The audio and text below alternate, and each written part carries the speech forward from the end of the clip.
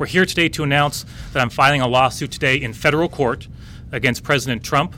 It asks the court to declare key provisions of President Trump's executive order on immigration unconstitutional.